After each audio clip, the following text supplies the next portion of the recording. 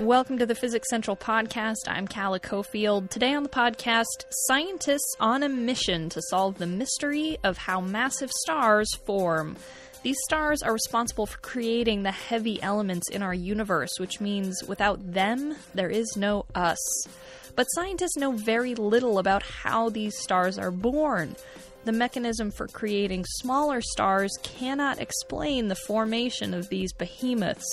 A new study sheds light on this mystery and promises more answers to come. That's today on the Physics Central podcast.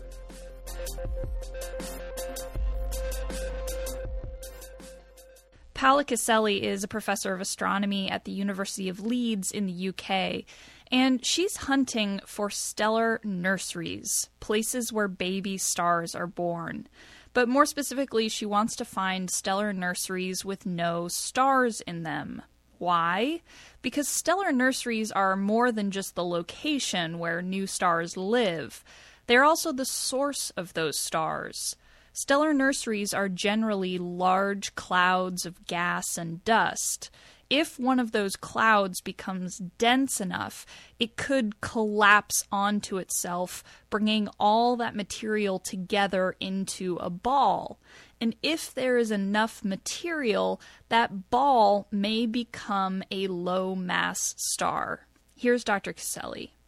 The formation of low-mass stars, although there are still some question marks, but overall, we think we understand the main steps. This is not true for massive stars. Caselli and her colleagues are looking for clouds of gas and dust that may one day birth massive stars. Now, what exactly do I mean by massive? These are stars that are at least 10 times more massive than our sun. But some of these massive stars may be more than 100 times that. And when it comes to stars, size matters. Massive or supermassive stars have a big impact on the galaxies that they live in. These stars produce loads of light and energy and radiation and gravity, and they die in massive explosions that redistribute dust and heavy elements back out into the galaxy. And all of that deeply influences the surrounding environment. So if scientists want to understand galaxies, they need to understand these massive stars that live in them. Now add to that the fact that massive stars are also deeply responsible for our existence. So without massive stars, for example, we couldn't exist because most of the elements that we are made out, say, for example, so oxygen, but also carbon, but, iron that we need, calcium, all these elements are made inside massive stars and then released back in the interstellar medium after they die and explode as supernovae. So this is a very fascinating thing that also connects to our origins and how we can actually be here. So scientists know that low-mass stars form in clouds of gas and dust. If the cloud is dense enough, it may collapse down into a ball, and if there was enough material in the cloud, that ball might be massive enough to create a star. It may seem simple enough to suggest that massive stars form in this exact same way, just with bigger clouds. But there's one key problem with that theory. A cloud with enough material to create a massive star would be too large to hold itself up. It would collapse long before there was enough material to create a massive star. So there would have to be some other force supporting the cloud. That's one theory of massive star formation, and that theory suggests that magnetic fields could be the force that holds those clouds up and allows them to grow in size. Now, to test this theory, scientists really need data. They need to see a dust cloud that's large enough to form a very massive star. And that's what Caselli and her colleagues went looking for. They used the Atacama Large Millimeter Submillimeter Array, also known as the ALMA telescope. Now, previous observations had identified a few candidates for these massive star nurseries. These are large clouds. They are 10,000 or more solar masses in size. So there is lots of reservoir of gas that could be able to form many, say, massive stars. So there is, we know that there is, say, the potential for forming massive stars. But observing these clouds is extremely difficult for multiple reasons. First, they are extremely far away. So there are some clouds where low-mass stars only form, and these clouds are relatively nearby, let's say 1 or 200 parsecs, or say about something like 600 light years away, that they can be observed very easily, and we can look at the details. On the other hand, massive clouds where massive stars form are at least 10 times farther. Secondly, these clouds are extremely thick and extremely dark. No optical light can get in or out of them. And these clouds are very cold, so they don't radiate a lot of light to begin with. So there's not much information coming out of them. So this presents a conundrum for scientists like Caselli who want to see inside these clouds. Now, specifically, what Caselli and her colleagues were hoping to confirm was that these clouds do not contain any baby stars. Because if smaller stars have already started to form, that makes it unlikely that massive stars are going to form there.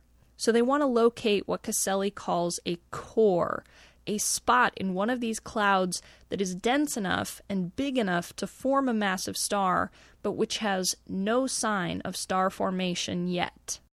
Now, for a long time, scientists hunting for these cores were really at a dead end, but that was before ALMA. ALMA detects low infrared light, and anything that is above absolute zero, anything that has at least a little bit of heat to it, is going to radiate a little bit of infrared light. In addition, ALMA has very high resolution, so it can see these clouds very clearly, even though they're very far away. Now, the infrared light that ALMA sees is not enough to directly indicate the presence or absence of stars. But when the light passes through the cloud, it picks up information about the chemicals that are present in the cloud. And looking at the chemicals that are in one of these clouds can tell scientists about processes that have happened or not happened there. They can tell them about the structures inside the cloud. So Caselli and her colleagues used ALMA to look for these chemical tracers to try to identify these massive star cores. So which tracer actually is going to be the best one to detect massive starless cores? And in the past 15 years, we found that molecules, simple molecules that contain deuterium, are especially good to select regions that are cold. Deuterium is also known as heavy hydrogen. It's a hydrogen atom whose nucleus contains one proton and one neutron. The lighter form of hydrogen has no neutron. Deuterium forms naturally in the universe, and it binds easily to a number of other molecules. Caselli and her colleagues were looking for deuterium attached to nitrogen. Previously, scientists had studied other dense dust clouds, some which are a bit closer to Earth and easier to study, and they knew that this deuterium-nitrogen combination tends to show up in cloud cores where stars are likely to form. And scientists know that this molecule quickly breaks apart when the temperature goes above 20 or 30 degrees Kelvin. That's about negative 400 degrees Fahrenheit. We have to remember that in regions where stars are forming, so before star formation, before the stars start to heat up the cloud around it, the temperatures of this cloud are about 10 Kelvin, so are even below are significantly below this maximum temperature that you need. Even if the slightest star-forming activity had begun, the region would heat up and the deuterium-nitrogen molecules would disappear. In the December 20th issue of the Astrophysical Journal, Caselli and her colleagues announced that using the ALMA telescope, they had identified 6 potential starless cores, places where massive star formation might begin. And they identified those cores by looking for those deuterium-nitrogen tracers. There are 2 central competing theories for how massive stars form. The first one suggests that these massive clouds are somehow propped up, most likely by magnetic fields, and that allows them to grow sufficiently large before they collapse down into a star. The work by Caselli and her colleagues leans in favor of that theory. The second key theory suggests that smaller clouds will collapse into chunks of material and that those chunks will then come together to form massive stars. Now, this theory says that the clouds where these massive stars would form would have to be very turbulent.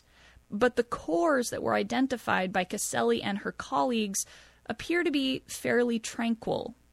Moving forward in this investigation, Caselli and her team want to study the magnetic fields inside these starless cores. In fact, we know that magnetic fields play an important role in low-mass star formation, in the contraction of the cloud. So we believe that magnetic fields are also now playing an important role in these higher mass cores. And the reason for that is that the magnetic fields are actually able to support the clouds, or in this case the cores, against fast gravitational collapse.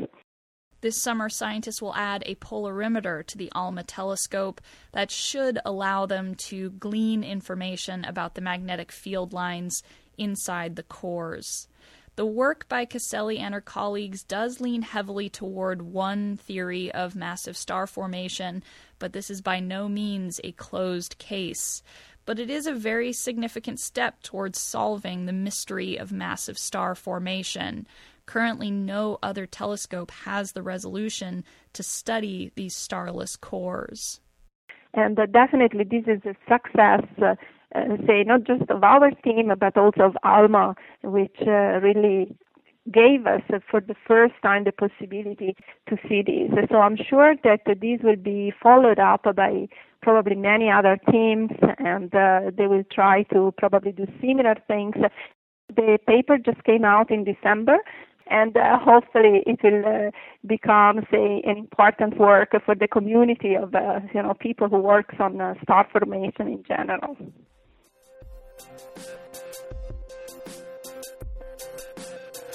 The lead author on the research paper referenced today was Jonathan Tan from the University of Florida, Gainesville. You've been listening to the Physics Central podcast. I'm Callie Cofield. As always, you can find more podcasts, our Physics Buzz blog, resources, and so much more at physicscentral.com. Tune in next week for more of the Physics Central podcast.